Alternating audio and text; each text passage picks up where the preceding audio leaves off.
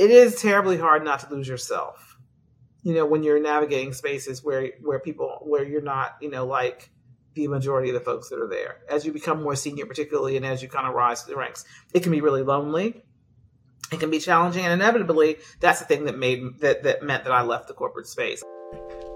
Welcome to Everyday Leadership, a podcast where I interview leaders not defined by position or title. Everyday people who lead their lives in extraordinary ways. And on this podcast, they share their stories, their life lessons, and practical tools, in the hope that it will inspire everyday people like you and me to realize we are everyday leaders. Today, I have the absolute pleasure of sitting down with Mrs. India Martin. For those who don't know, India's a 25-year vet in the game, leading global C-suite roles over the years, all around the world, in London, Frankfurt, Tokyo, Hong Kong, and she's an executive coach as well, award winner, so many different accolades, and more to come in the next couple of weeks as well. Some announcements coming. So how are you doing, India? I'm great. Thank you for having me. Yeah, I'm good. I'm so happy to be here with you. I'm a huge fan. I listen to the podcast all the time. So for me to be on it is exciting. So thank you for having me. It's an absolute pleasure. I think this has actually come at a real great time as well, actually, because we're just having a conversation around leadership, around certain things that you're currently stepping into. But before we delve into that, I'm probably going to start in probably the weirdest place. I'm going to start with you as a brand, and the brand that you've built, and how that's been very, very important to kind of set you apart from other people navigating a world that has always not necessarily resembled you or looked like you, especially in countries like Japan and Germany, and then obviously London. Because I was looking, it's like you seem to have put yourself in countries and situations that were really, really outside of your comfort zone. It's like, you don't look like me here. I'm going to go there. So was that intentional?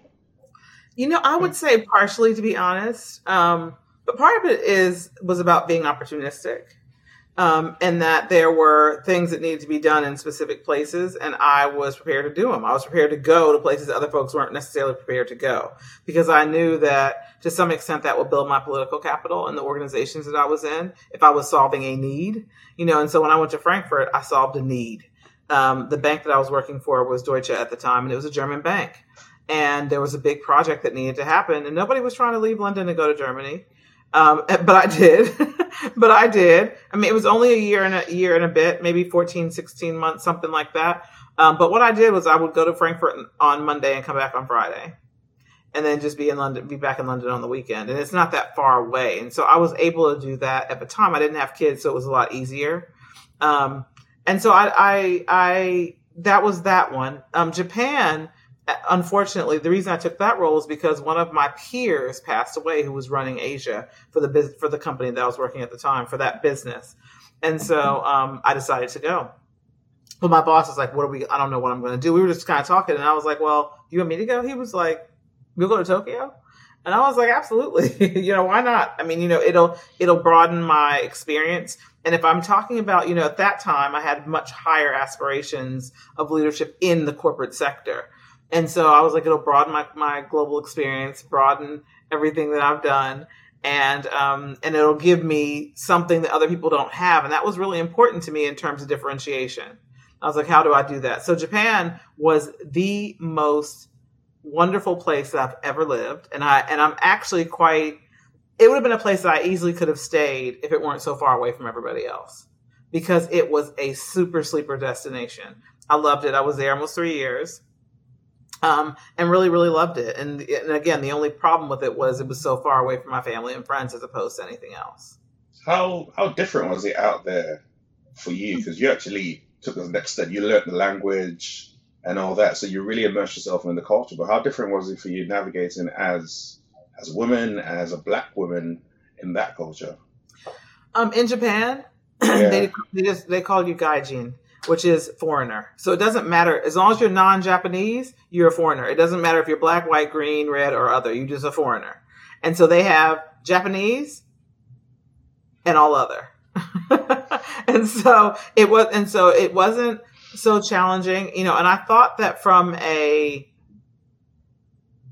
gender perspective, it could be challenging because you often hear about, the kind of gender bias that happens a lot in Japan, or the role of the woman in Japan versus the man in Japan.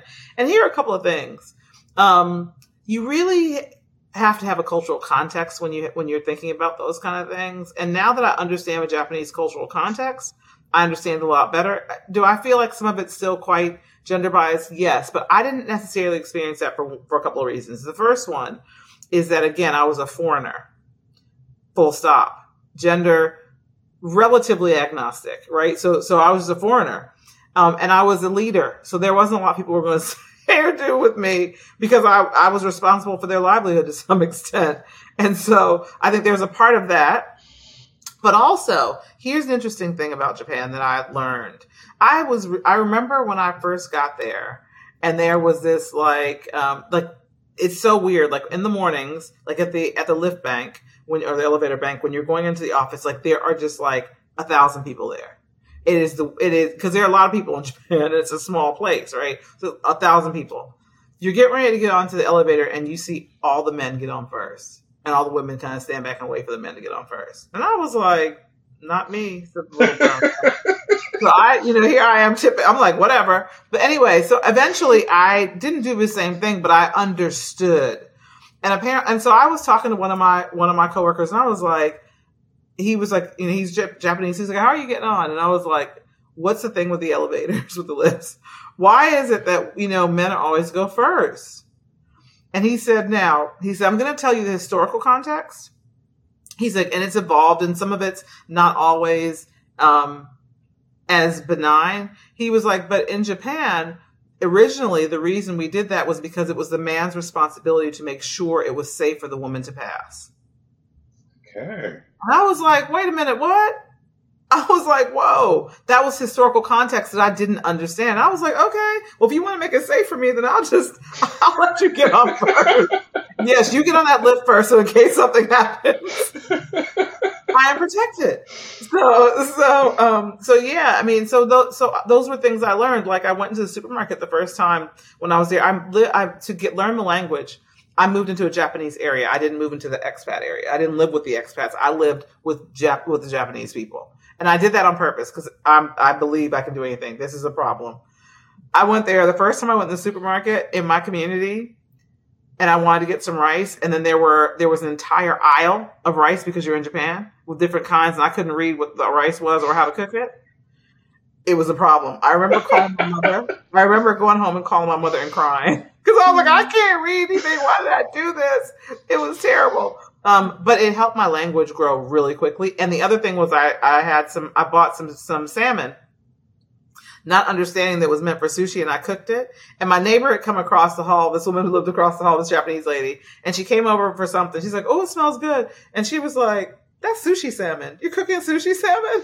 I didn't know. It was salmon to me. It just looked like salmon. So I'm just saying there are things that you learn as you go. But that cultural immersion taught me so much. And I would have never known that it was sushi salmon had I not had a Japanese person tell me that it was sushi salmon. If I lived in the expat community, I would have just been buying the salmon.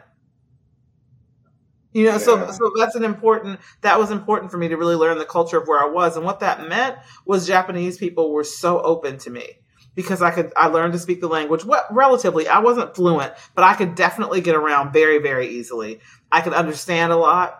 And so it meant that Japanese people who are so, the reason they often shy away and they often don't get engaged is because offense is huge in their culture and they don't want to offend you. So they'd rather not say anything to you and step back than offend you.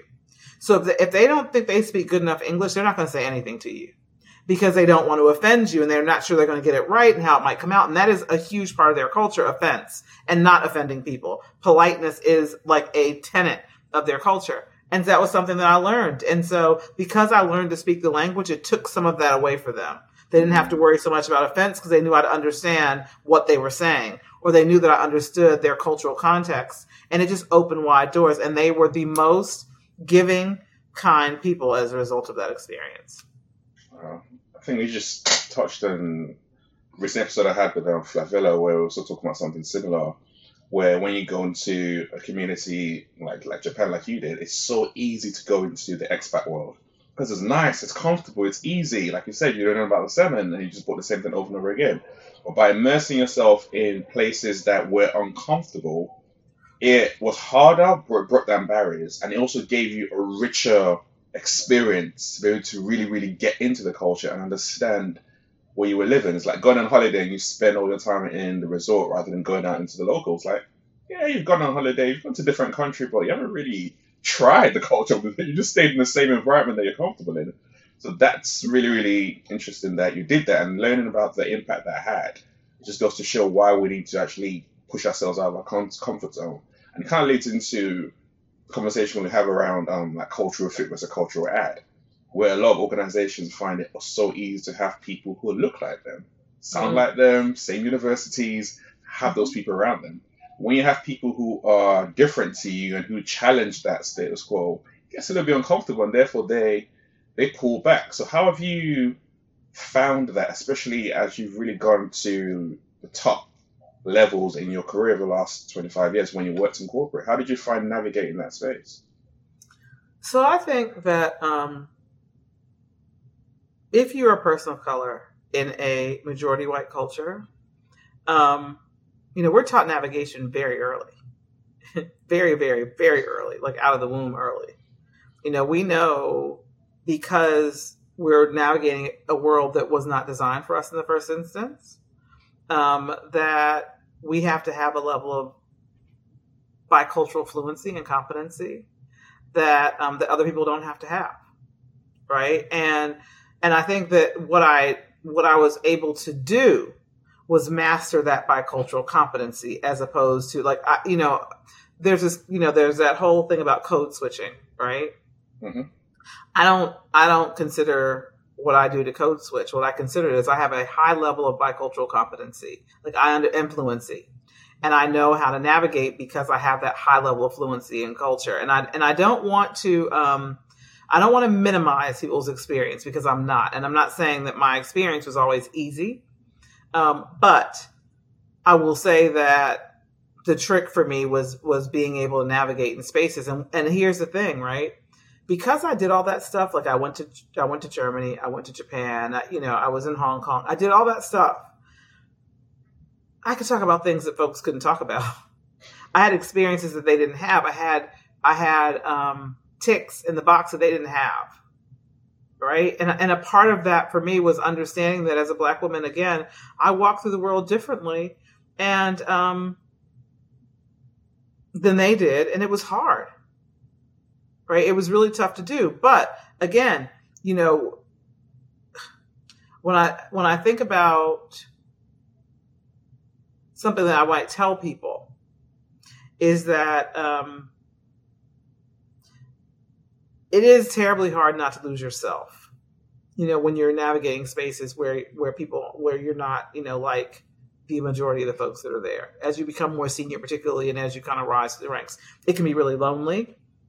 It can be challenging. And inevitably, that's the thing that meant that I left the corporate space. I was tired.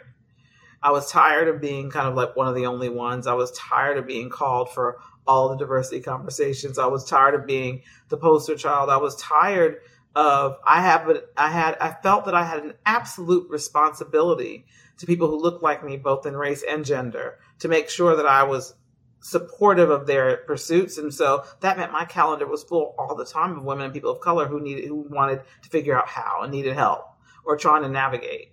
And that was tiring too, because I was trying to do that on top of my day job.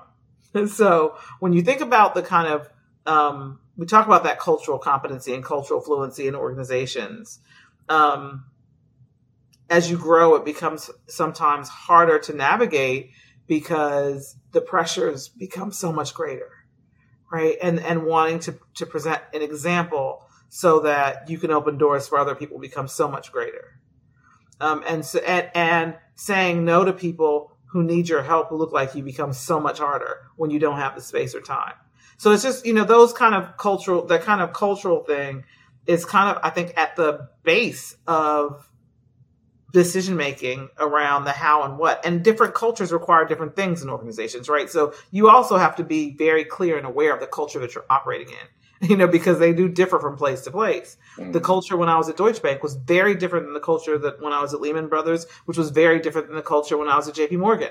So it's you also have to be a student of the cultural context in which you're operating. Mm-hmm. So you're constantly thinking and evaluating and then taking action. You're not going in with a very prescribed notion of this is how it's going to be, so I'm going to act. It's more based on my surroundings, I'm going to operate this way. And everyone, I'm sure when you move to different departments, again, the culture is slightly different because it depends on who's around you, who's in charge and all that kind of stuff. So you also have to be always constantly on your guard, I guess, based on what you just said. Yeah, and I don't know if it's, I don't necessarily know that it was on my guard as much as it was just constantly navigating, right? Yeah. But it does become quite intuitive after some practice. Honestly, you kind of learn, really quickly the folks that you need to steer clear of. The political actors.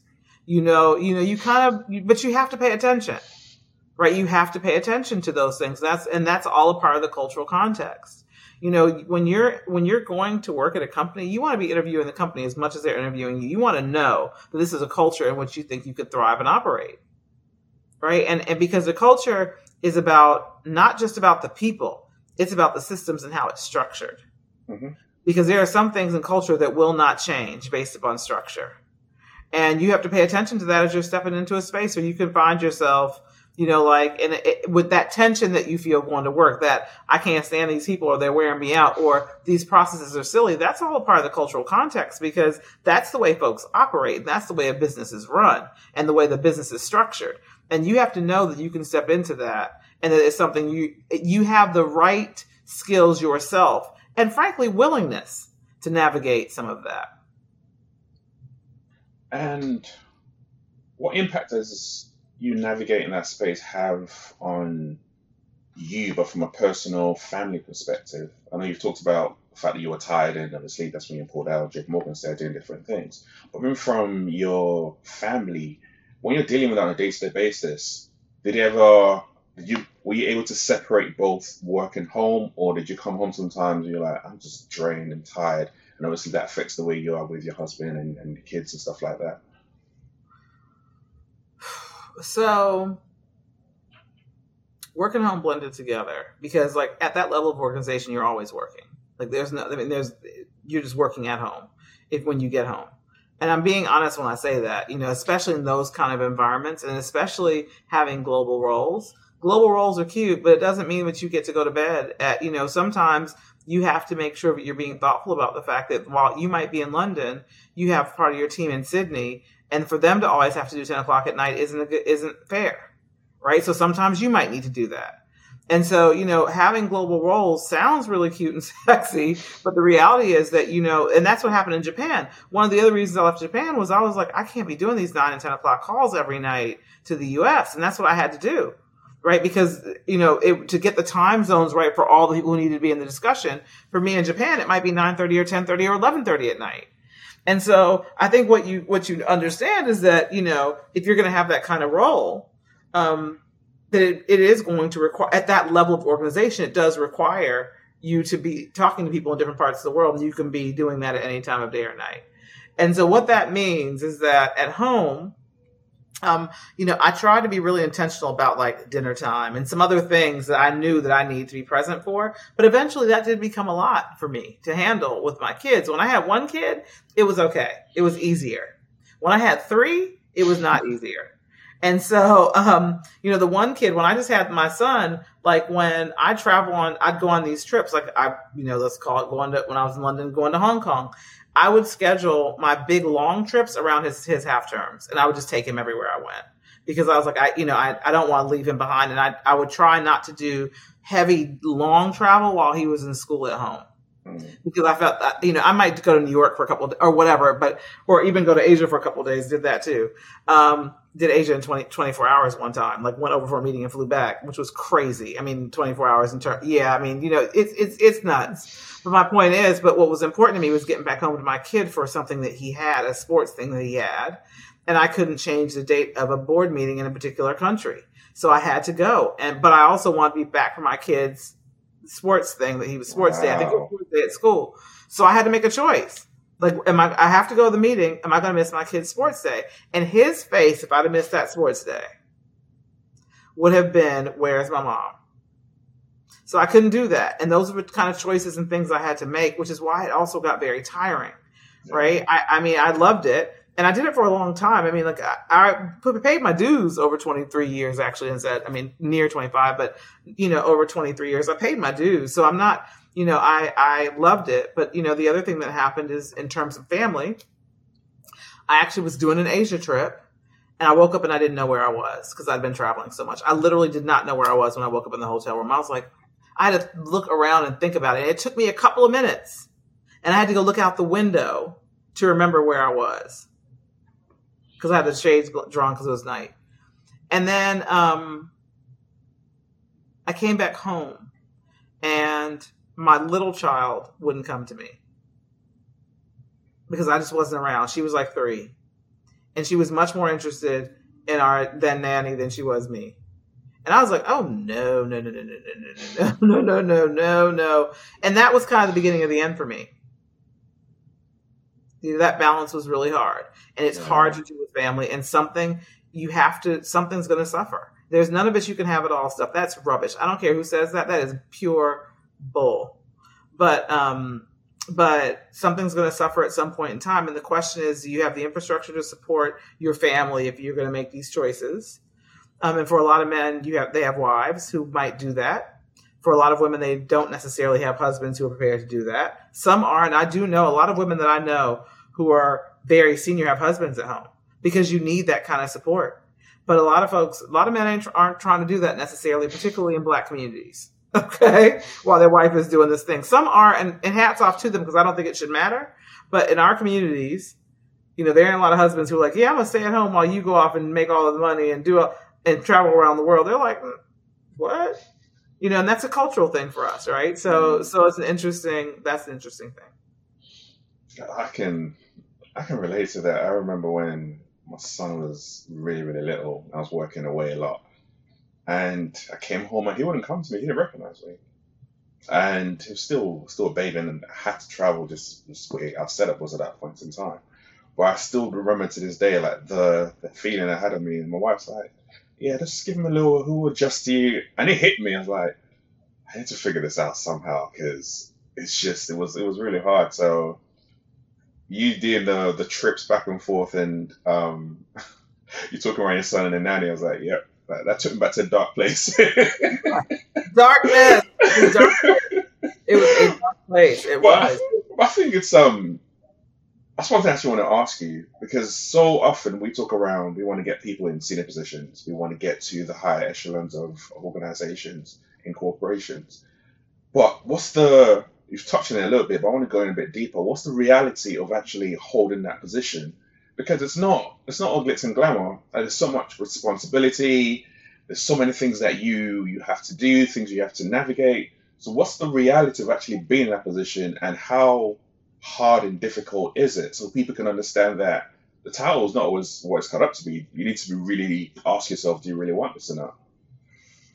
Yeah, I mean, yeah, it's the title's great, it is, but it is hard work, and it does, you think people like, oh my goodness, this person's a managing director of this organization or they're a CEO of that. What they give up, like you have to be prepared to give up something and risk something for that in a major way. And also, the thing is, the more senior you become, the more folks are coming for your spot or want to. So you have to be real astute about that too, right? And be on your game. And I don't mean on your game in terms of but there is a navigation required, right? You got to be operating at a pretty high level for a pretty extended period of time. And that requires a lot of effort and energy, which is why if you look at particularly in kind of the environments I was in, investment banking, if you look at the top of the house, you see some gray hair. But those are the folks who actually push through. The reality is that that's a young person's game. Like, a lot of folks are young in that space because they have the energy to be working all those hours and doing all that stuff. And so if you haven't kind of, and this isn't a criticism, it's just kind of a reality. If you haven't kind of ascended to a certain level of organization, there's a gap in age because folks are tired, right? People start to leave and do everything else and find other things to do, you know, in their 40s, that people are dipping out. Like, they're like, okay, I've done this for 20 years. I'm out, because it is heavy and it does require a lot. But at the more senior levels, you know, staying there is not a joke, right? Because again, there are a finite number of spots at the top of the house. And everybody wants those finite number of spots. And with regime changes and leadership changes, you might change too. So it's a constant trying to balance, you know, doing the role that you do and doing it well, but also not getting so attached to it that you think that that's who you are. Because if you do, you might be sadly mistaken, because the rug can come out really quickly. And I'm not saying, again, you know, that is a reality of sitting at the top of the house of an organization. That is not and people aren't going to like this that you do or that you do, but often you have to make decisions that you cannot tell people about. You can't tell them why, because you can't get into that level of detail, because it might be something that's related to strategy or non-disclosures or anything, right? So you can't always explain to people why you make the choices you make, and people are mad because you've done X, but you can't say anything about why you've done it, other than, you know, the kind of things that are public. And that's hard, right? So you're always balancing stuff. And so it is a delicate dance between, you know, ensuring that you remember that you're in service to your people and they're not in service to you. Mm-hmm. Because you are in service to your people. Your job is to move the barriers out of the way for them to do theirs. Your job is not for them to be serving you. You know, and you know, obviously you have to do the same for somebody else. So they may help you do that for your leader, you know, in terms of them being able to provide stuff, but they're still not in service to you. You're in service to them. And I think that a lot of, and in terms of longevity and staying power, leaders who are servant leaders who understand how important it is to serve their people are the ones who I see staying in place longer than others who don't do that. So don't get attached to the title and serve your people. Mm-hmm. So is that how you define leadership, as servant leadership? I mean, partially. Okay. Partially. You know, I think there are a couple of things that I consider when I think about what good leadership is. That's one thing. I mean, like, kind of being in service to your people is one thing. I think another one is the ability to make decisions, brave decisions, understanding that, you know, people will forgive a bad decision, but they will not forgive indecision. And so, you know, and a bad decision being, you know, you've made a decision based on the information you had at that time. So you had to make it, but it actually didn't end up being the right one. Had you had more information, it might have been different. So when I say bad decision, I mean, you know, a decision that actually didn't end up being the right one later down the road. But folks aren't going to take a decision, because nobody wants somebody who is supposed to be leading who is flip-flopping. So you got to create stability for your team, especially in environments like this, where there's a lot of uncertainty. And that means you got to make decisions so folks know what the direction we're going. And often in this kind of environment, particularly, you may be the only stability they have. That stability at work, because they know that you know what you're doing and you know the road that you're going to travel. When all around us, you know, there's a lack of stability. Like, we don't know what's happening with vaccines, and people are, you know, we don't know what's happening with government stuff is happening. We can't control anything else. If you can provide that stability and control for people in the environment that you can control, then you may be the only stability they have. And so being able to make a decision is really important. Yeah, we see organizations, governments, where there's a lot of indecision. And yet these people still in positions of power, they're still running organizations. And you see it time and time again. And they're scratching your head like, I've had a decision today, tomorrow you flip-flopped. And it keeps on going back and forth. Like, yeah, it keeps on that doesn't necessarily change their position at the top. Why do you think that's so tolerated then, still? What do you think is changing? Power and privilege, maybe. I mean, let's call it what it is. Because you're talking about, just naming it. You're talking about white patriarchal societies. Yeah.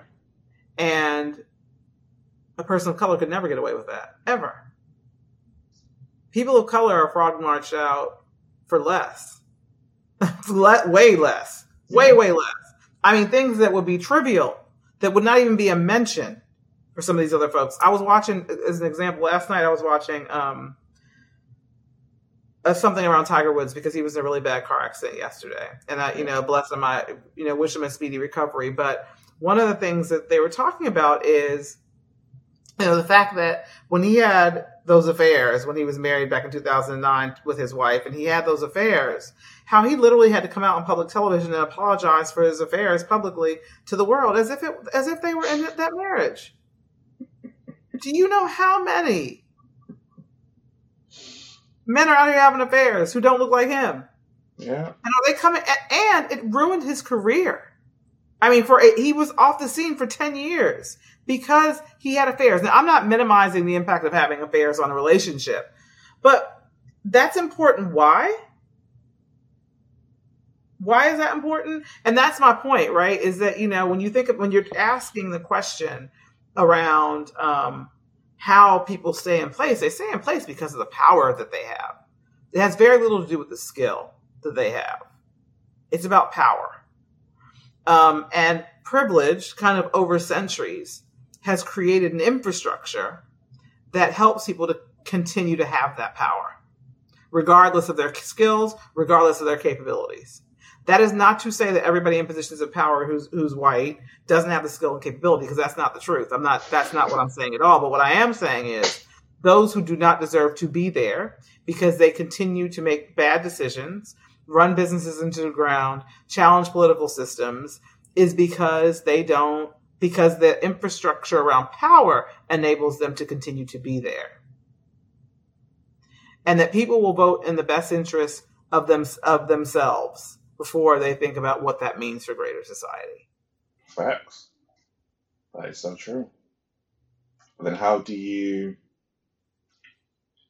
break that power dynamic down, and is it possible? I know you do a lot of work around equity, around racism, around inclusion in the organizations. But with everything you've done so far and everything you've seen over the years and experienced for yourself, do you ever feel like it's a losing battle, or is it just a very slow battle that's slowly being won? I don't know about slowly being won, but slowly being fought for sure. I say slowly being fought. I'm not sure about slowly being won. It is slow. I don't think it's a losing battle. But, when you talk about breaking down power and privilege, so think of it this way. This is my favorite analogy. I always use this. And if anybody's heard me say it before, I apologize. But this is like one of my favorites. Think of it this way. Okay. You've been playing hockey for 20 years. Okay. So let's just say you've been playing hockey for 20 years. Field hockey, whatever you would, lacrosse, whatever. You've been playing whatever you require with that stick or pole or whatever it might be that you're using. So let's just say hockey. You've been playing that for 20 years. You look over and you realize, oh my goodness, my opponents didn't even have hockey sticks. But they still managed to play and win sometimes. What now happens when we give them hockey sticks? They managed to play and win sometimes without them. Yeah. What happens when so that whole thing, right? If I was in a position of power, I wouldn't want to lose it either. Let's be realistic. That's the human can do. That's a human thing, right? If you have it, you don't want to lose it. You don't want to give up what you got. All this talk about DE&I for people who feel like they might be losing power is a really challenging thing. And I understand why it's challenging, right? But here's the thing about inclusion. Inclusion is inclusion for everybody. It doesn't matter whether you're red, white, green. I really believe that there's a lot of work to do around equity to ensure that everybody has equal access to opportunities and everybody has what they need to be successful. Yeah. But I also believe in true inclusion, which means everybody should be included. So inclusion doesn't mean that you're excluding white people. That's not what it means. But if I were always in a position of power and I was always in the position of winning, And now you're telling me that this other person's going to have an equal chance of that. That means I might lose some time. And am I prepared to do that? That's the question. And what does it say about my skill if they were playing without the hockey sticks and still managed to win, and I always had hockey sticks? Facts. What does that say about my skill? And me starting to question myself. Ooh, because that fear is, wait, hold on.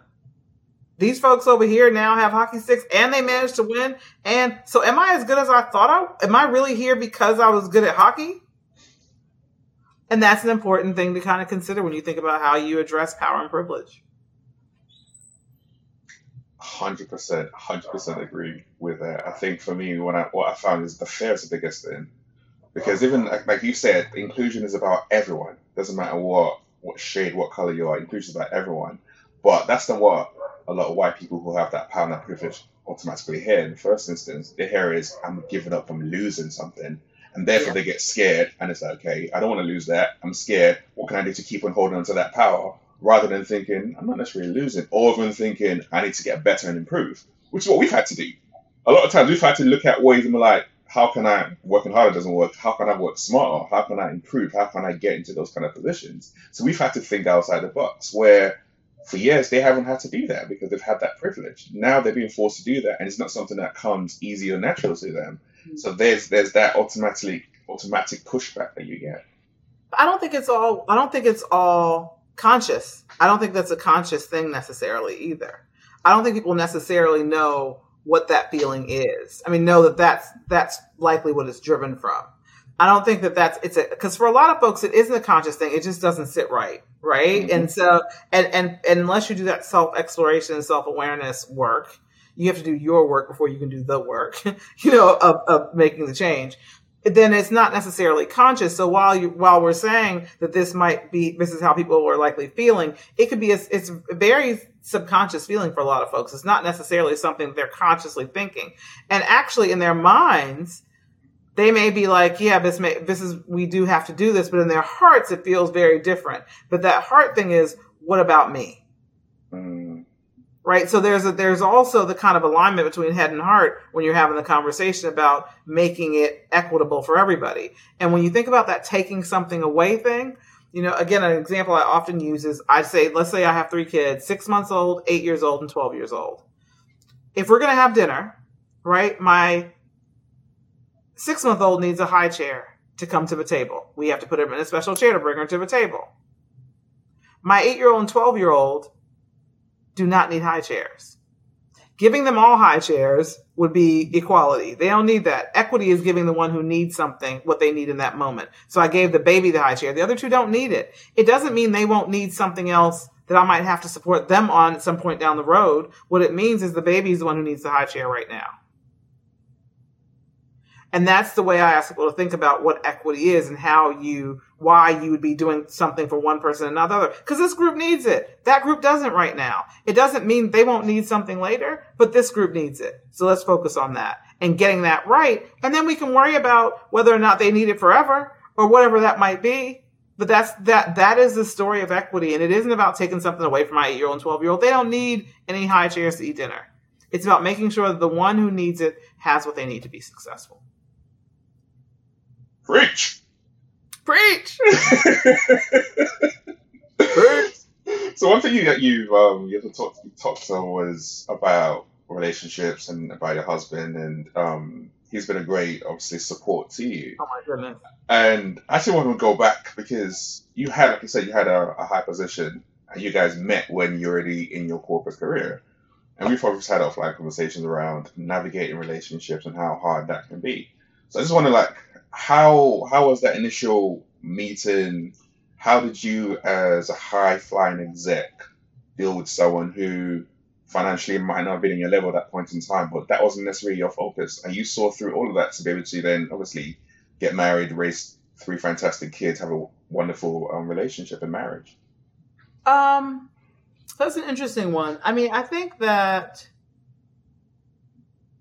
the thing about my husband that I really appreciate is that he does what he loves. He is all about, he is an artist and a designer, and that's what he does. And he don't give a toss about what anybody else does. He cares about what he does. He loves his work. And so he didn't ever feel in competition with me because he was doing what he loved. And I think, and that's huge. And he was like, go on out there, girl, and do what you got to do. He's always been like super cheerleader number one. I mean, he has been in the trenches with me. Like, as I left corporate and started one of my entrepreneurial enterprises and it didn't go so well, he was in the trenches like, dude, we're in the trenches then. And so I think that, I know how lucky and blessed I am for that. And I think that it was certainly not of this earth ordained that it would be that way. But I will tell you this, that I didn't get to the highest levels of organization until I was married to him. I mean, I was, director level or VP or director level, but I didn't get to managing director and COO and all that stuff until I was with him, because I had the stability and support at home that meant that I could do that. I don't know that I would have or could have in the same way, to be honest. And that is absolutely the truth. I have been able to do the things that I've been able to do and soar the way that I've been able to soar because of him. And I'm really clear about that. And I don't have any qualms telling people that either. Because I know that my home life is stable. I know that he is going to hold it down regardless. He still works and does everything he needs to do. I mean, it's not like he's slacking. He has his own company that he's been running for. I mean, he's been in his industry for like 35 years, and he's been running his own company for 10 of those. So he's doing fine, but we just have chosen different paths, and he has never tried to be in the corporate world and doesn't want to. And so he's like, this is my lane over here. I'm a creative, and that's what I do. Go over there and do that corporate thing. I'm glad that you go on and you're the best that you can be in your corporate space, which I have no interest in doing. And I'm over here doing my creative thing, designing and creating and building and doing whatever. And his clients love him. Mine love me. We're in different places, but he's always been a support. And so I'm just lucky, and I'm very lucky to have somebody who looks like me who can do that too. Because culturally, our cultural context doesn't always support that. And I'm not saying that there aren't men out there who are absolutely supportive of their wives, but the selflessness with which he supported me when I was trying to grow through all the things I've been trying to do is not something I've witnessed that often. Yeah, I can definitely agree with that. I do a lot of work offline with my wife. We do lots of counseling and stuff like that, especially with our couples, and I can definitely agree with that. It's not something that you find very, very easily. And in fact, in a lot of relationships, generally speaking, when you have the woman who is earning a lot more, for example, I find there's always this issue of ego, especially on the man's side, where it's like, well, she's earning more than me, I need to do certain things or act a certain way. And I've seen that become a barrier rather than recognizing that we're in this together. We're different journeys, do different things, but we're together doing this. Mm-hmm. And you guys have been able to do that even from, I guess, looking at your relationship even from way back then. I mean, when someone who is not earning as much as, let's say I was 20 and you're 22, 23, you're earning twice what I'm earning right now. For me to step to you from our culture, it's hard to do because you're thinking. My husband is no punk, right? He is like, yo. But that's not the standard though, because you're gonna be thinking. Well, here's the thing: he didn't know. How would he know? He didn't know that. Like I said, this is the difference. Also, I never come out the gates with what I do or who or any of that. I never did that. So like when we met, it wasn't, I wasn't like, like, oh, I got this job doing that. I didn't do that. Like I met him on a vibe. It was completely like not even about work. So that came later, and he's like, oh, okay. But he kind of got to know me a little bit and he knew who I was and my job doesn't define who I am. Like, and that's the thing. But if you lead with that, then that's what you're going to get. I didn't lead with that. You didn't tell him, you didn't ask what the 5-year plan was on the first date. No. Fascinating. I found his work really fascinating. But here's the thing. He traveled as much as I did for work.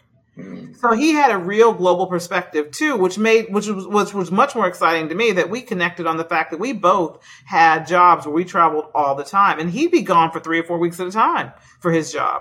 because he does live event production and he produces corporate events, live events. He has clients all around the world and big clients, like big corporate clients that you would know. So he's not like half-stepping by any stretch of the imagination. And he traveled as much as I did. And he understood that experience. So when I needed to travel, he didn't stress me out because he understood it because he knew he had to do it too. And he got why, like when I was like, babe, I'm so tired. I love you, but I'm going to call you in the morning. He wasn't tripping. He wasn't like, oh, why aren't you talking to me? Or I haven't seen you all. He was like, I got you. Call me in the morning and we'll be good. Because he had that same experience of work. And sometimes I'd be at home trying to navigate our kids, and he'd be off for 2 weeks in, I don't know, Morocco or China or Macau or wherever in the world he'd be because he traveled wherever there were live events for corporations, annual general meetings or road shows or whatever. And he designed them and produced them. And here's me like at home with the kids and he'd be there. So I think that a part of it was being really blessed with finding somebody who understood.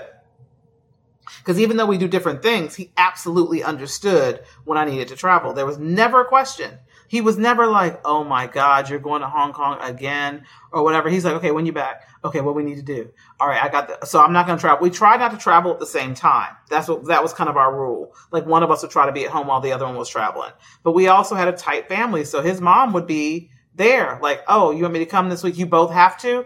Okay. So his mom would come and Nana and granddad would come and stay with the kids, which they loved. So we made sure that we had a structure to support it, but he understood me. And I also say this, which is the other blessing, and I am going to thank his family for this. My husband, it has 7 sisters. So he would have gotten his backside beat down. If he tried he'd have got it. He's the only boy of 7 sisters. Wow. So he gets it, right? So he's like, yeah, I got you. You do whatever you got to do. And his sisters are all amazing, super accomplished women, PhDs and this and this and that. So he's like, do you? So he was accustomed to seeing Black women be successful and was a support of them too. So it wasn't difficult for him to do that with me. Yeah. So how did you make that time for each other? With you traveling all around the world and doing different things, how did you make that time to actually grow and build and that trust and that bond with one another then? I think that's something that people need to learn more about, actually sustaining a relationship, especially when you might be in different parts of the world from time to time. Yeah. I mean, when I first came to the US, I was here without him for 3 years. We commuted, right, for 3 years. He's here now because of the pandemic. He came like, oh, they're locking it down. So last March, he was like, I'm on a flight. So so that was but we commuted, and I think a part of it is like, again, we're each other's base. Like we both know where the source of our stability comes from, and we both know that we couldn't do this without the other. So it doesn't matter whether we're physically in the same place or not. I know where I get my source. I know where my source is, and we also have so much jokes. Like we are always laughing because we both have very serious sense of humor. It's very different, but we both have a sense of humor. And so we're laughing all the time. And I think that's another important part. Like our kids are straight crazy and we'll be like hot X cussing our kids. And then like, we'll be in our room like, she said, and he said, and that one, so I think it's just that we're best friends too. So even with any best friend that you have, you don't have to necessarily be sitting next to them all the time for you to know the depth and breadth of that relationship, mm-hmm. and for you to know that they got your back no matter what. So it doesn't matter where in the world I am. I know that if something goes down, that's the first person I'm going to call. And the same thing with him when he's been in other countries and stuff has happened, and he's like, yo, guess what happened here? I got to tell you what's going, so we look forward to that kind of just talking to each other about stuff, and we're friends first. We're friends, and that makes a big difference. Best friends, and that makes a big difference in terms of our ability, I think, to navigate a lot of things. I love that. So your mom was a civil rights activist. She's still a civil rights activist. How did that impact on you and your journey from childhood to who you are and what you do now? Yeah, my mother is a equity practitioner. I learned everything around what I know from her about particularly the equity journey and just how you do this, both in community and in corporations. And I was always, it wasn't just her. I have like a family of activists, like straight up family of activists. And I remember I have an uncle who passed away who was one of my favorites, my Uncle Ron, who was like a union champion. And he used to have us out on the picket lines carrying signs when I was young. Like, hell no, we won't go. And equal pay for blah, blah, blah. I mean, all that. So that's always been a part of what I've known, because that's what that's who my family is. And they've always done that kind of stuff.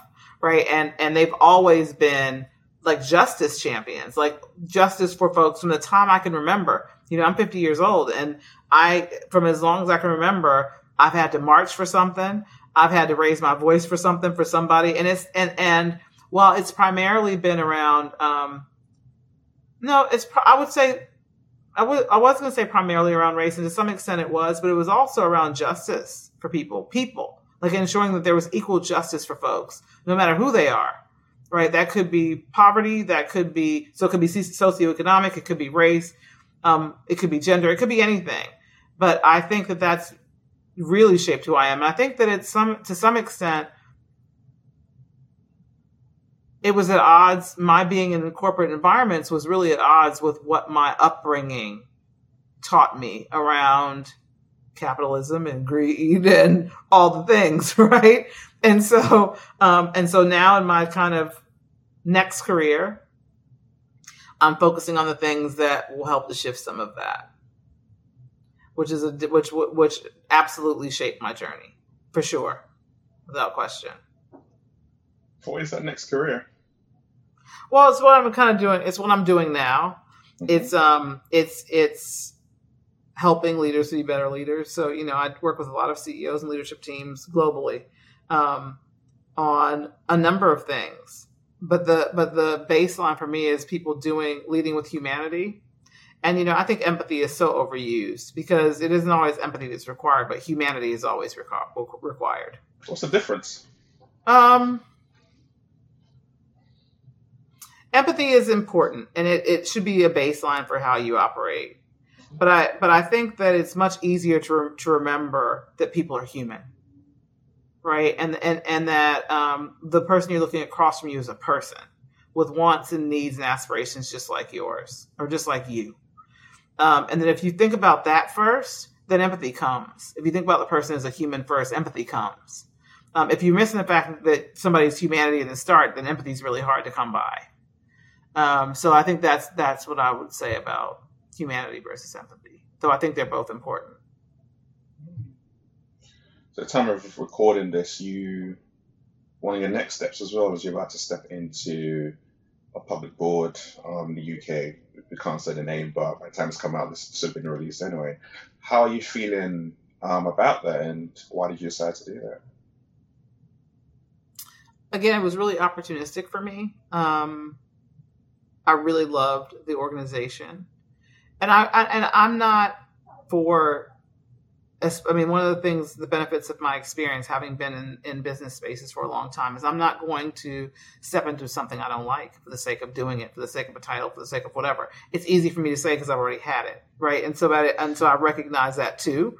But I think that it's really important to hold your values and hold your ground, and they match my values in a lot of ways. I liked what they were doing. I liked how they thought about things. And so that was the driver for me. There are other boards that have approached me for other things, and I didn't feel that way. And for some of them, I didn't even accept the first interview. I didn't even go for them. When they asked me if I'd be interested in the role, I said, no, it's not my thing, because I understood the organization didn't align to my values. It wasn't a business I was particularly interested in, and that I would just be doing it to say I was on a board. I can't operate that way at this stage in my life. Life is short. And I only want to spend it on things that I like, and in fact, things that I love. And I think that that this is something that I really, really will like.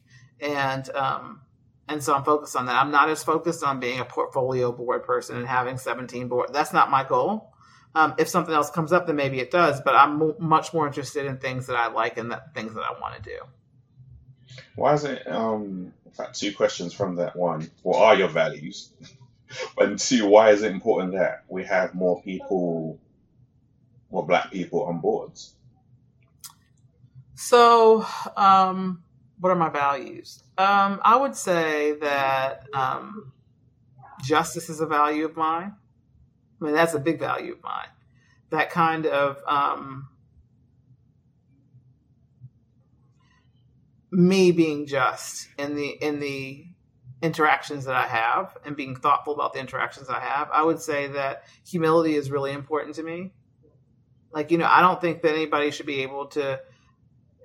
I think that you talk to people for who they are and what they do, who they are and the value they bring, and not necessarily the job title they have. Like, I don't care about what your job title is.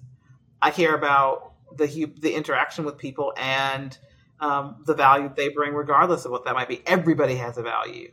And you're missing something if you assume that because somebody doesn't have a certain job title, they don't.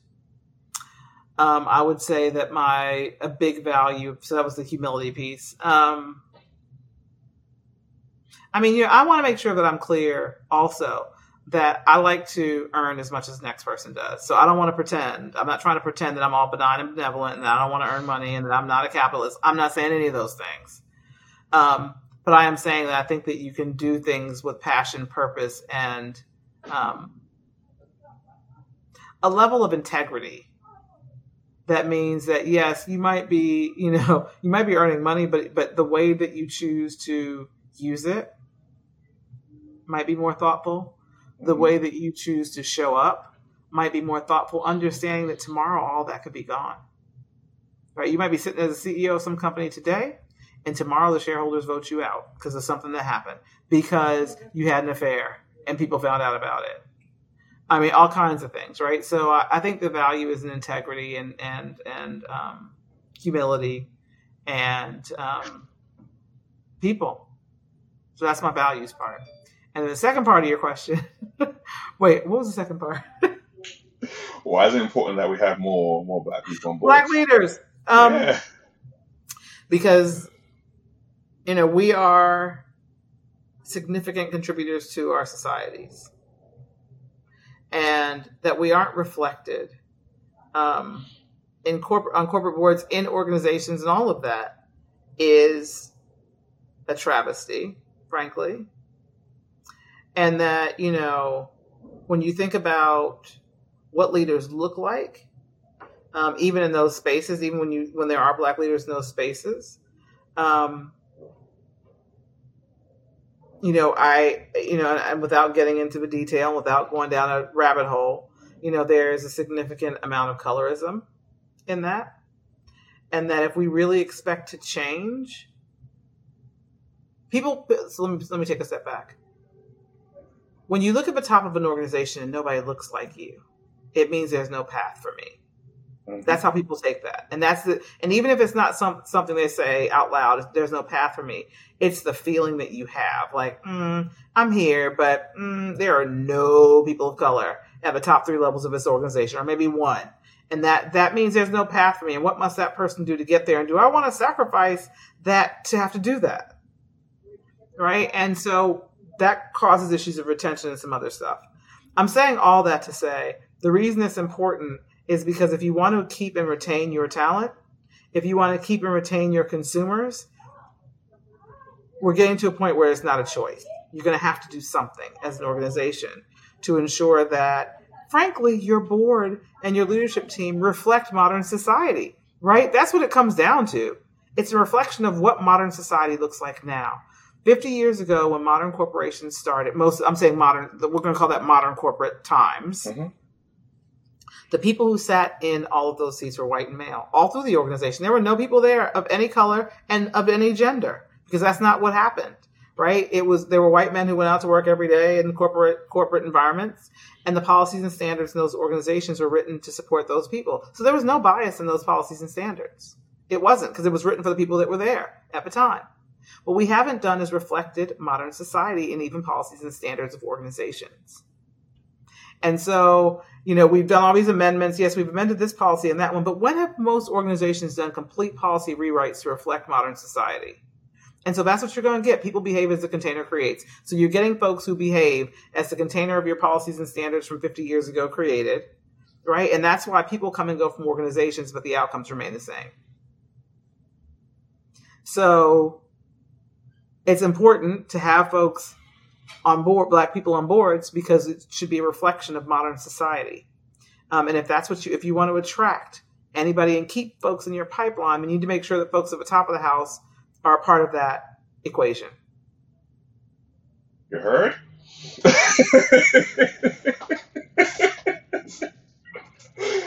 The last question I'm going to ask you is around the glasses. The glasses are like, they're part of the brand, the whole... Yes, they are brand India. How did that come about? Yeah, so it was really interesting because I used to have much longer hair, and when I cut my hair, I felt super naked. I was like, oh my gosh. I wasn't ready. I mean, I like my face, but I wasn't ready for... I needed something. I was like, what's going to be my pop thing? And then I don't know what happened. I don't even know how I got into my first pair of frames. I went into randomly, I went into an optical shop, and I was like, and I've always liked sunglasses, right? But I was like, oh, I needed glasses. And I was getting my eyes checked, and they were like, oh, it's time for glasses, right? And I was like, oh, but then I was like, well, I want contacts. But then I was like, I can't put those things in my eyes. And I know this is a really random story. And I couldn't do it. I just was like, no, I don't want to be putting things in my eyes. And then I remember my brother-in-law, like his contact drying up and he had a hard time getting it off. And I was like, oh no, I can't do that with my eyes. So I decided to start wearing glasses. I bought the first pair and I got so many compliments on them because they were really cute. And I was like, oh, maybe I need some more glasses. And then it became this obsession. So then I started to when I'd go to certain cities, because I didn't want just regular glasses. I'd go to cities traveling, and I decided I'm going to find the independent optician in any city I go to. So I always looked up the independent optician. So I started going I'd be in Hong Kong, and I'd be like, who are the independent? And I would go and look and get glasses. Or I'd be in London. Well, I lived in London, but I'd be in London when I went back, since I've been back. And there's a place I go in London, the independent optician, where they have the cutest frames. And I was like, I need those. And so that's what I started to do. And I have gotten this collection of very different looking frames, and I change them most days. How many do you have? I'm not telling. Come on. No. After you collect frames like people collect trainers and stuff like that. Yeah, it's true. It's true. That's what I'm going to say. It's true. Yes, it is an honest to God truth that I have an obsession with glasses. No, I will never tell how many pairs I have. But I do have some really cool things that I brought from Amazon to manage them. They have some really nice glasses trays that you can buy. So it's really nice to have. Trays. Wow. Trays. And this is another question people ask me, so I have to tell this truth, is that they are always prescription. I can't wear plain glasses with no prescription because I need to be able to see. So yes, they are all prescription. That's the other question I'm asked often. Are those just glasses or are they prescription? They're always prescription glasses. I think it's really dope how it's become part of your brand and part of who and how people identify you. Because that's another way of setting yourself apart, isn't it? Differentiating yourself from a physical appearance perspective. So I really, really love that. Thank you. I really loved this conversation and the knowledge and the wisdom that you've shared, and just breaking things down around your journey and some of the things you're going into next. And I also just want to say that when it comes to someone who's spearheaded a lot of work around diversity, women on boards, mentored a lot of people, and pushed the dial, that's something that you've always been synonymous with. And I know there's, like I said, you're 50, but there's so much more to come. So it's an absolute pleasure just to have you in those spaces, having those conversations, a lot of them behind the scenes that people don't see, but yet things are definitely happening and moving, even though slowly. Thank you. Thank you so much for having me. It's been a pleasure. And like I said, I'm a huge fan. So I love the podcast. So I can't wait to listen to this one and be like, ooh, I said that. I don't like how I sound when I'm listening.